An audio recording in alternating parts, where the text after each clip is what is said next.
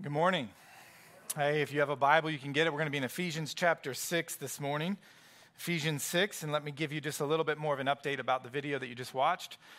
This Christmas, we are partnering with Circle City Relief, and we have the tremendous opportunity to provide gifts for many different families. So you'll see the Christmas trees out in the lobby. They'll have tags that look just like this on them.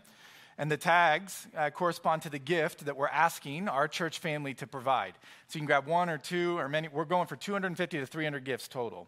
And so we would love for you to grab one of these or a couple of these, get together as a family, pray. You can go shop and buy them. You can order it on Amazon, however best you want to do that, and bring it back. But here's the catch. We're asking you to take these gifts and bring them back without wrapping them. Don't wrap them.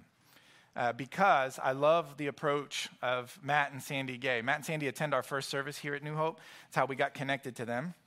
And one of the things that they do is they provide this store. They set it up like a store, and families can come in, parents come in, and they shop in a way for their child based on the gifts that we provide.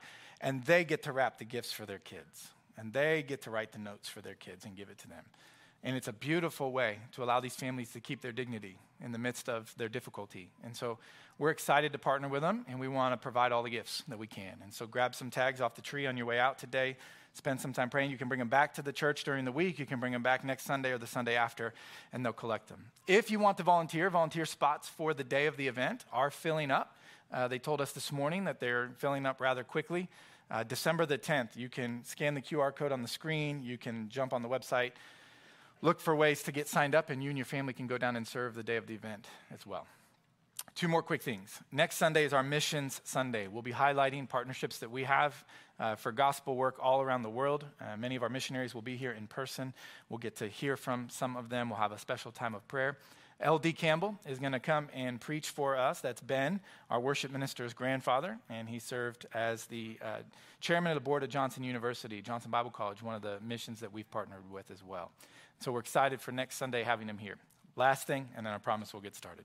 If you're interested, look for an email in the coming week to sign up to be a part of New Hope's first annual Turkey Bowl. So we're going to play some football Thanksgiving morning out here, and it's going to be fun. And we'll just ask you to sign up and come out and participate. It'll be early, 8:30, so you can get back to your families injured to recover. So, all right, let's pray together. We'll jump in.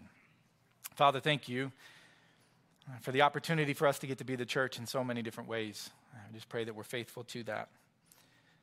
God, I ask that as we turn our attention to your word, that you would speak to us clearly, that we would leave here different than when we arrived. Father, we thank you for your presence. We thank you for your many provisions, and we give our thanks in Jesus' name. Amen. I'm always kind of haunted by certain passages of Scripture for a variety of reasons. Some of them leave me with such a deep conviction that it's hard to kind of shake off, and you kind of carry yourself with it, and you're just kind of like, wow, that is such a vivid teaching about the way that we're called to live. One of those passages for me is found in Matthew chapter 25, and it's when Jesus teaches a parable known as the parable of the talents. Maybe you remember this story. A very wealthy boss is going to be leaving town on an extended trip, and he entrusts his business to 3 of his employees. And he entrusts it to them by entrusting to them money to invest to keep the business going. And so he calls the first employee in, and he gives him 5 talents, and the second one gets 2, and the third one gets 1 talent to invest and to keep the business going. Now, a talent, just for your understanding, was a unit of money, but it was a really big one. In that day, a talent was about the equivalent of what they would call 6,000 denarii. And a denarii was the average wage in a year of about 300 denarii. And so you're thinking like, man, this is quite a bit that this guy's giving to them in a talent. If it's the equivalent of 6,000 and only 300 was what an average year's salary was, you're looking at anywhere around 15 to 20 years worth of pay given that day and age. And he's giving, that's in 1 talent. He's given 5 to one, 2 to another, and 1 to the third.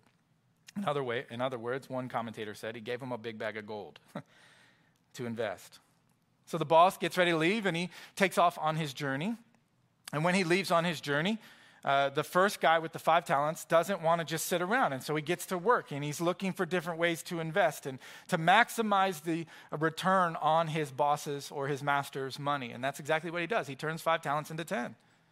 The second guy with the 2 talents feels the same way. I've got 2 talents and I want to invest this. I don't want to just waste it. And so he gets the 2 talents and he goes to work and he finds creative ways. He invests the money, doubles the money, and he brings back 4 talents. And then there's the third guy who was given 1 talent, one amount of money, and he was given this to do something with, but he was a little bit fearful, didn't want to risk much, and so he buries it and he sits on it. And when his master returns, he gives him back 100% of what was given to him. The master lost no money. The guy didn't make any extra money, but he didn't lose any money either. He gives him back exactly what was given to him, and he returns it to him. But it's the response of the master that gets me. When returned to himself, exactly what he'd given to this employee, he calls him a wicked and lazy servant. Wicked? I mean, he didn't do anything wrong. He was given this money. He didn't waste it on prostitutes and parties. He didn't take it and embezzle it and steal any of it. He didn't disappear and go on some exotic trip and come back and I'm sorry I lost it. I mean, all he did was bury it and then give you back 100%. You didn't even lose a penny. He didn't lose a single penny of his original investment, and yet now this employee is a wicked servant. Man, that's intense. And I think Jesus is teaching us something here. When we sin, when we fall short, a lot of the times it's because of the bad things that we do. But Jesus is teaching us that equally as bad as missing the mark and not engaging in bad behavior is when you are given good opportunities and you waste them as well. It's to be given good things in your life. It's to be given opportunities that aren't always feeling good, but opportunities in your life, and to bury them. And to say, this opportunity, I'm just going to bury it because I don't want to do anything with it, and you miss an opportunity to invest that into the kingdom.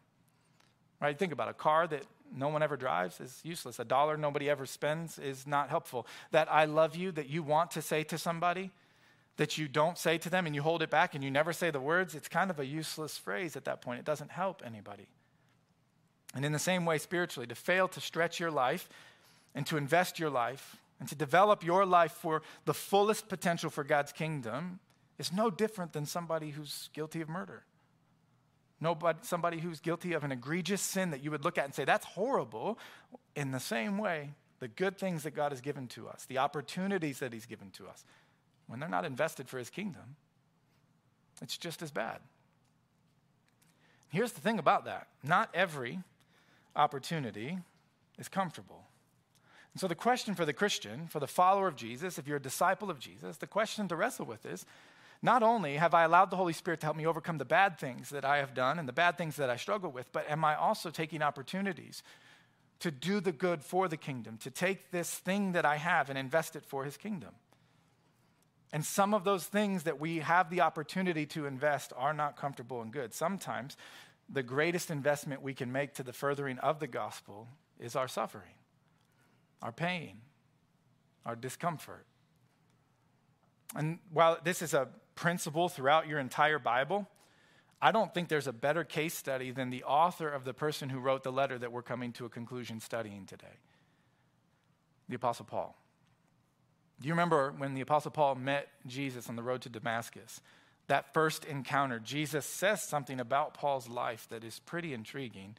He says these words in Acts chapter 9. He's talking to Ananias, the one who had baptized Paul into Christ, and he says these words.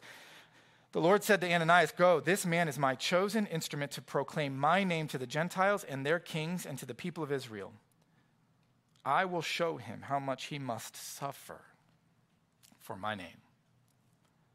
That his pain, his suffering will magnify my name. His pain will be an offering to bring glory to God." John Piper describes Paul's life this way when he says these words. Paul never knew where the next blow was going to come from. Every day he risked his life for the cause of God. The roads weren't safe. The rivers weren't safe. His own people, the Jews, weren't safe. The Gentiles weren't safe. The cities weren't safe. The wilderness wasn't safe. The sea wasn't safe. Even the so-called Christian brothers weren't safe. Safety was a mirage. It simply did not exist for the Apostle Paul. Comfort and safety didn't work. And Paul's able to live this type of life because he had a different lens on. He saw every element of his life different than the rest of the world did. He was able to see his difficulty and pain as opportunity rather than a shortcoming. And here's why we're talking about this today. If you're a follower of Jesus, you cannot avoid suffering. We spend a lot of our time and our money and our planning in an effort to create comfort and prevent harm. And that's not all bad. That's not all a bad thing. But you are under an illusion if you think that as a follower of Jesus, you will not suffer in this life. And Paul's life is like a case study. My favorite example from Paul's life is the relationship that he shared with the church in the town called Philippi. Now, many of you have heard this before, but it is my favorite illustration from his life. Philippi was a town that was ruled by Roman governance. Most of the people that lived there were Roman citizens. In fact, most of the people that set up shop and lived in this town called Philippi were retired Roman soldiers. They just decided, hey, we're done serving, we're going to live in this town. Paul and his buddy Silas show up, and the church gets planted there. As the church gets up and going, Paul and Silas spend some time with these people, trying to teach them about what it means to follow Jesus. Like, hey, here's what it looks like when you want to follow Jesus. Here's what Jesus taught. And he's teaching them how he's the fulfillment of everything that you've read about in your scriptures. For them would have been our Old Testament. As this is going, he's spending most of his days with them. As he's walking down the street one day, there's this really annoying little girl who's demon-possessed who keeps bugging him. Now, it's a true demon possession, not the type of annoyance that you would say, oh yeah, most little girls, right? Like, no. Like this nagging feeling that he was getting, she had a demon, and this demon gave her the ability to predict the future. And some greedy, horrible people took advantage of her. They exploited her for that ability, and they were making money off of charging people to come in and be in her presence and then learn something about their future. As she's nagging Paul, and you read about this in Acts chapter 16, as he's walking down the street, he casts the demon out of her, freeing her from that captivity. And these guys that had kept her in oppression weren't happy about it. And so they turned Paul and Silas over to the authorities. And this is where it gets interesting. Paul and Silas are faced with these Roman authorities, and they're beaten. Now, we read that and we think, yeah, okay, Paul got beat, let's move on. Like, beaten within an inch of their life. I mean, flogged, open wounds, bleeding, all kinds of pain. And then they take them in that condition and they put them down into the bottom of a Roman dungeon prison. And in those prisons, they would have been chained in awkward positions, that bars that went from the ceiling to the floor, they would have chained their body in awkward positions so as to maximize the amount of tension on the joints, hoping to dislocate something. On top of that, with these open wounds in this dirty prison, awkwardly chained in positions, creating tension on their body, they would have chained Paul's head to the wall so that he couldn't fall asleep. And this is no little amount of suffering. An earthquake happens. And it kind of sets it where they can get out of there. Like, hey, maybe now's the time to run. Like, get out of here because this is horrible. The Roman guard who was overseeing that prison understood that if his prisoners did get free, even if there was some sort of an earthquake, that he was going to be tortured and thrown in prison and ultimately killed because of it. And so rather than facing that type of punishment, he was prepared to take his own life when Paul yelled out and said, don't do it. Don't kill yourself. We're still here. None of us have left. And Paul takes that opportunity to share the gospel with this prison guard and then goes into his home and ends up baptizing his entire family in the middle of the night into Christ because of it. But here's the catch. Paul didn't have to go through any of that. None of it. You see, the Bible tells us that the Apostle Paul was a Roman citizen himself. Roman citizens had what's called due process. You understand this. You're innocent until you're proven guilty. All Paul had to do to these Roman people that wanted, the authorities that wanted to punish him, beat him, and throw him into this prison was to tell him, I'm a Roman citizen, and they wouldn't have touched him. He would have had to go through a process before having any kind of a punishment. So why did he do it? Why did the Apostle Paul endure such a beating? Well, remember, he's sitting among a bunch of retired soldiers whose allegiance to Rome was very strong, trying to teach them that heaven's citizenship was far more important than Rome's. And given the first opportunity to use the advantage of his Roman citizenship in front of them would have been detrimental to their maturity. And so he takes the beating. He gets thrown into the prison. And he models for them what it looks like to follow the Lord Jesus over and above every other allegiance that you have in life. And as a result of that pain and suffering, a prison guard and his entire family come to know Christ. And 2,000 years later, we still tell that story. So the Apostle Paul could then turn around and write a letter to this church in Philippi where he would say these words in chapter 1. I want you to know, brothers and sisters, that what happened to me has actually served to advance the gospel. As a result, it has become clear throughout the entire palace guard and to everyone else that I'm in chains for Christ, that my suffering has a purpose.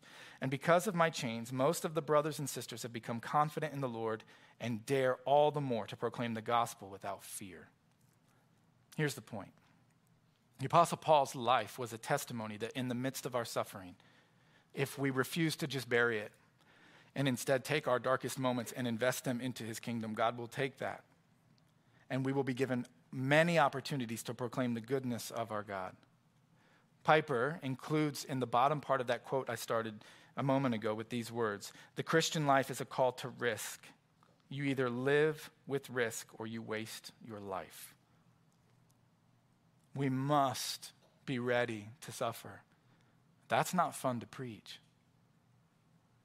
The Christian life is one where we risk it. We say, look, I don't want to go through this. I don't want to endure what I'm having to walk through, but not my will, but your will be done. God, I don't want this to be the case, but because it is the case, I want to give this as an offering to you. This is what we learn as we close out Ephesians. We've been studying Ephesians since the first Sunday in January. And this is our last Sunday studying in Ephesians, and as the letter comes to a close, this is the lesson that we learn from the Apostle Paul. A long intro, but this is the lesson we learn as he closes out this letter to a group of people that he loved deeply. Would you stand with me for the reading of God's word as we finish our study of Ephesians? Beginning in chapter 6, verse 19. Pray also for me, Paul writes, that whenever I speak, words may be given me so that I will fearlessly make known the mystery of the gospel, for which I am an ambassador in chains. Pray that I may declare it fearlessly as I should. Tychicus, my dear brother and faithful servant in the Lord, will tell you everything so that you also may know how I am doing and what I am doing. I'm sending him to you for this very purpose, that you may know how we are and that he may encourage you. Peace to the brothers and sisters and love with faith from God our Father and the Lord Jesus Christ. Grace to all who love our Lord Jesus Christ with an undying love. This is God's word. You can be seated. Paul writes these words from prison.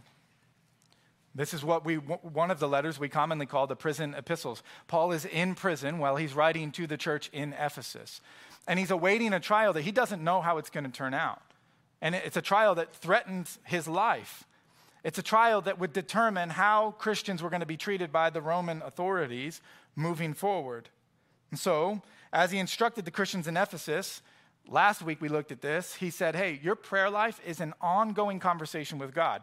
You're just inviting God to be a part of every single part of your day at all times. You're just continuing this conversation with him as you pray. So he says, as you put on the armor of God, do so while praying. As you put on that helmet of salvation, make sure you're also just praying. You're just talking to God, inviting him into the everyday part of your life. And now Paul says, while you're continuing to pray, as you just go about your normal activities in life, would you pray also for me?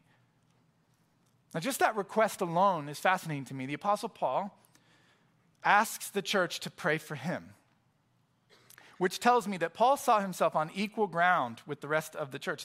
He's one of the followers of Jesus. He's a brother in Christ to this church family. We kind of mix that up a little bit when we have churches where we sit in chairs and we stare and the stage is elevated and all of a sudden we begin to look at pastor or preacher in a certain way, and that's just not the case. A more normal setting would be we're just on level playing ground. We're all on the same level, following after Jesus. And Paul says, I want you to pray for me too. I pray for you, but would you also pray for me? As you're going about this ongoing conversation that you're having with God, would you remember me in your prayers as well? The second part of that, though, is notice this, that the Apostle Paul in Philippians, Acts, everywhere, Ephesians 6, the Apostle Paul does not ask for them to pray that he would be released from prison. And I find that fascinating. He does not say, hey, while you're praying for me, would you remember to pray that I could get out of here? Now, if I were writing a letter to you, New Hope, my church family, and I was in prison, one of the first lines you would read in my letter would be, could you pray that I could get out of here? I don't want to be here. This is horrible. And yet Paul doesn't make that request. It doesn't mean that he didn't want that, but he saw his suffering in a different way, and it was fascinating. Brings us to a couple lessons. The first one is this. Paul always saw suffering as an opportunity to live out and proclaim the gospel. Always. Every single time. And here's what that does not mean. It does not mean that Paul was seeking ways to suffer. He was not some like attention-seeking martyr. Like, woe is me, life is so hard, I'm so busy, it's so hard, it's so difficult. Like, would you just feel bad for me, please? Like, look at what I'm having to go through. Like, he didn't do that. But when suffering arrived, he was ready. When he was going to suffer, he was ready to make sure that his suffering wasn't something that he buried, but something he invested into the kingdom of God as an offering to God. I don't want this to be the case, God, but not my will, but your will be done. Let somebody hear the good news of the gospel because of what I'm having to go through. Here's the other thing it does not mean. It does not mean that he didn't actually struggle while suffering. He wasn't just some fake Christian who pretended to enjoy all these horrible things that were happening to him. In fact, it's really hard for me to read 2 Corinthians chapter 11 and not believe that in the midst of all of those different trials, that Paul didn't somewhere wrestle with some doubt. So I'm like, why am I going through this? Like, why? I know you said that I'm going to suffer for your name's sake, but is there ever a breather? Like, can I just get a day off? Why do I have to endure this? But Paul was human. Nowhere in the text do we read that Paul wasn't a human being. In fact, in Romans chapter 7, Paul says that I've had these real big spiritual struggles in my life, and I think it's fair for us to say in the midst of the suffering, he also struggled. But here's what it does mean. It does mean that even though struggling with maybe doubt and physical and emotional pain and difficulty, the Apostle Paul still looked to God and went from the why to the how. And here's what I mean by that. When we go through a hard time, when you lose a loved one, when you're unjustly accused of something, when you've made poor choices and you're living in the midst of those consequences, it's oftentimes appropriate, in fact, most of the time it's appropriate to start with the why. Why is this happening? It's normal in grief, normal in pain to say, why? Like, why do I have to go through this? Why do I have to endure this? That's a normal reaction, and you should do that. But for the Christian, because of what God's doing in our lives, we go from the why to the how, meaning I seek out why it's happening. I want to know. It's just natural. I want to know why this is happening to me. But sometimes you get the answer and sometimes you don't. And either way, you shift from the why to the how. So how, God, are you going to use this? Even if I don't know why it's happening to me, how are you going to use this for your glory? Like, how could God take my pain and suffering? How could God take this difficulty that I'm walking through and bring something beautiful and good from it? This is Paul's prayer request. Would you pray? Look at what he says there in Ephesians 6, 19 and 20. He says, would you pray that when I need it the most, I'd speak boldly the gospel? Would you pray that in the middle of my pain, when God opens a door for me to be able to tell someone about Jesus, that the words would be there? Would you pray that I would yield myself so much to the Holy Spirit that instead of fighting against all the bad that's happening to me, I would try to invest it and instead be able to proclaim the truth that God is good because of what he's done for us in Jesus? I mean, he's reminding us of the words of Jesus in Matthew chapter 10. Here's what Jesus said. But when they arrest you, don't worry about what to say and how you're going to say it. At that time, you will be given what to say, for it will not be you speaking, but the Spirit of your Father speaking through you. This is what Paul is asking the Ephesian church to pray for him. That when I speak up, it will not be just me speaking, but the Holy Spirit giving me the words that I need to proclaim the truth of the gospel. See, Paul knows that at some point his suffering, if he keeps the right perspective, will lead to an opportunity to tell somebody about Jesus. And his response to life's difficulty was to see that opportunity would come, and that in the middle of it, the gospel would be proclaimed. And if suffering leads other people to hearing the truth of Jesus, Paul said, I'm willing to suffer then. Here's the other thing it tells us. Ephesians chapter 6. That every time Paul went through anything, he was always looking for a way to encourage someone else. And I love this. See, the more you pray, friends, the more you spend time with God, like genuinely just having this open conversation with him, what happens is he begins to shape and mold you. And it's really, really hard to explain. But you go from selfish to selfless. You just do. You see, a lot of times our faith can be about only what we know. So I can study the Bible and I can have a good theology of suffering and I can understand all of the right answers, but I spend no time with God. I never commune with him and I never spend time talking to him. So that transformation's not really happening. It's just a bunch of knowledge, but no heart change. But as I begin to spend time with God, he begins to change the very way that I operate. And in the middle of our darkest moments, we're looking for a way to encourage someone else. I don't know how to explain it to you other than if you've been on the receiving end of it. As a pastor in this church, there's been a lot of people that have suffered so well in our congregation. It's unbelievable. And I'll go and sit with these families that have gone through tremendous difficulty and pain. And they're more concerned with how I'm doing and how my family's doing than their current circumstances. And I'm blown away. On the worst day of your life, why are you thinking about me? And it's because as we're transformed by the gospel, we're given a different perspective on all of our pain.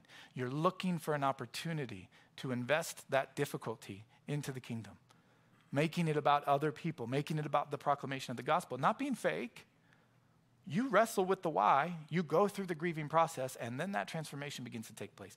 And you go from the why to the how. How, God, will you use this pain that I'm walking through for your glory?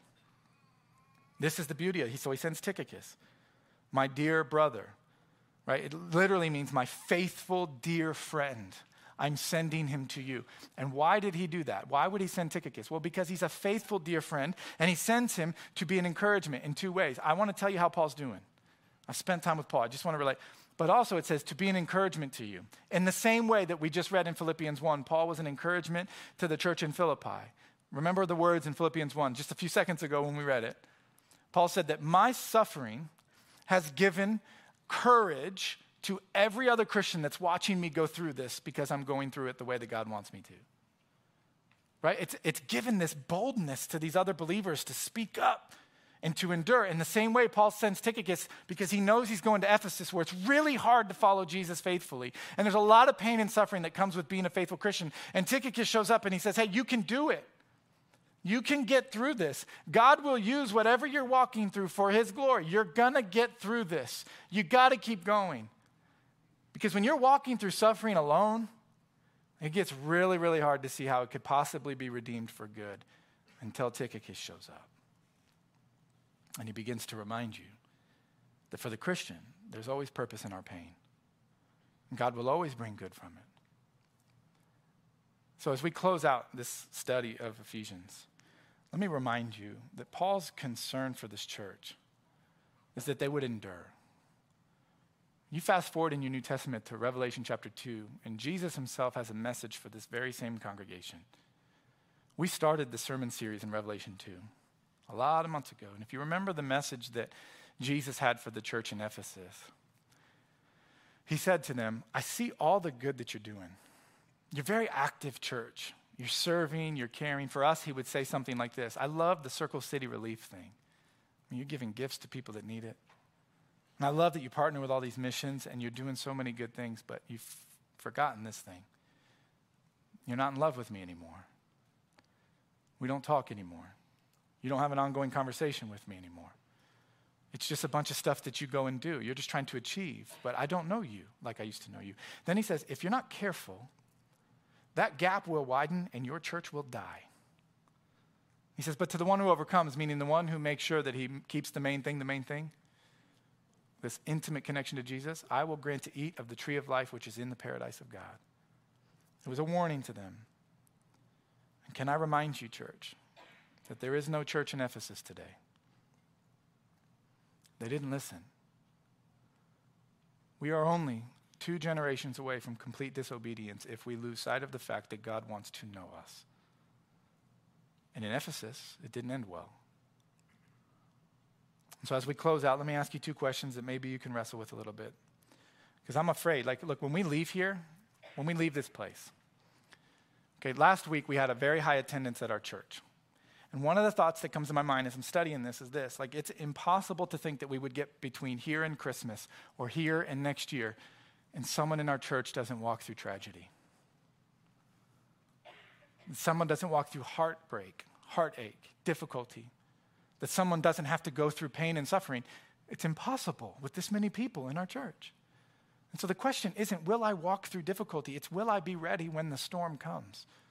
To not bury my pain and hope that it just goes away, but instead take it and say, yes, I've wrestled with it, but God, how do you want to use this? And so let me ask you this question. Is God currently, right now, entrusting to you a season of suffering? It's scary. Sincerely, it's scary because you're like, are you preparing yourself? Are you preaching a message that you're going to have to live out? I don't know. But I do know this, that he wants to take our pain and bring something good from it. God hates that you would suffer. He hates that you're going through pain, but he wants to take it and bring good from it.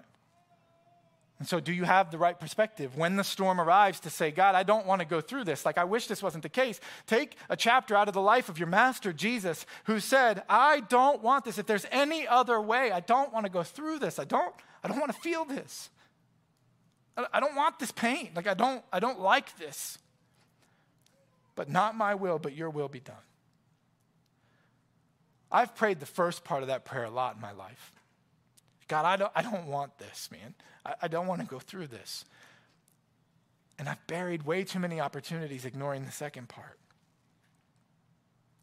But not my will, but yours. If one person could hear the good news of Jesus because of what I have to go through, here am I. Here am I, send me. Second question is this.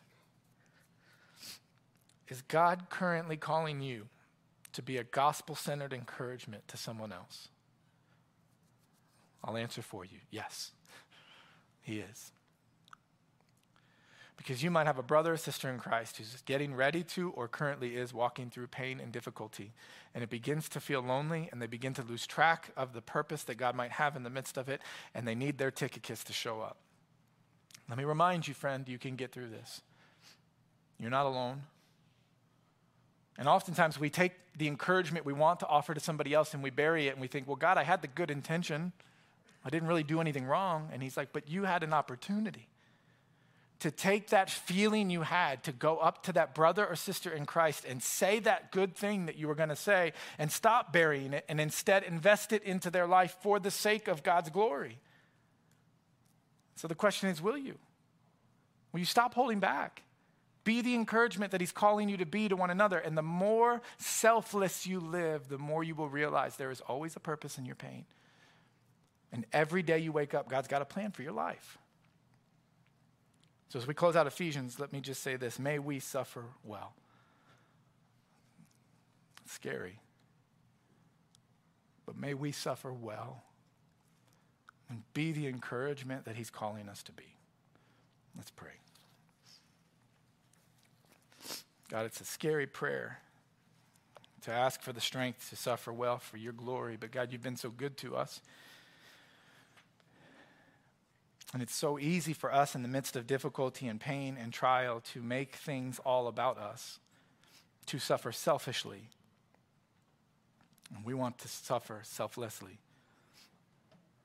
So God, would you help us to echo that full prayer? Father, if there's any other way, we want out, but not our will, but yours. And God, would you help us, as you put people on our heart and mind, to be an encouragement? And would you use our encouragement for something bigger than simply feeling good about ourselves? Would you help us to entrust our encouraging words to be the fuel that helps somebody endure their suffering and their pain? Would you help us to be a part of your plan to keep people going in the midst of their hard times? May we offer our whole lives, the good and the bad, to you. And we ask you for this in Jesus' name. And all God's people said,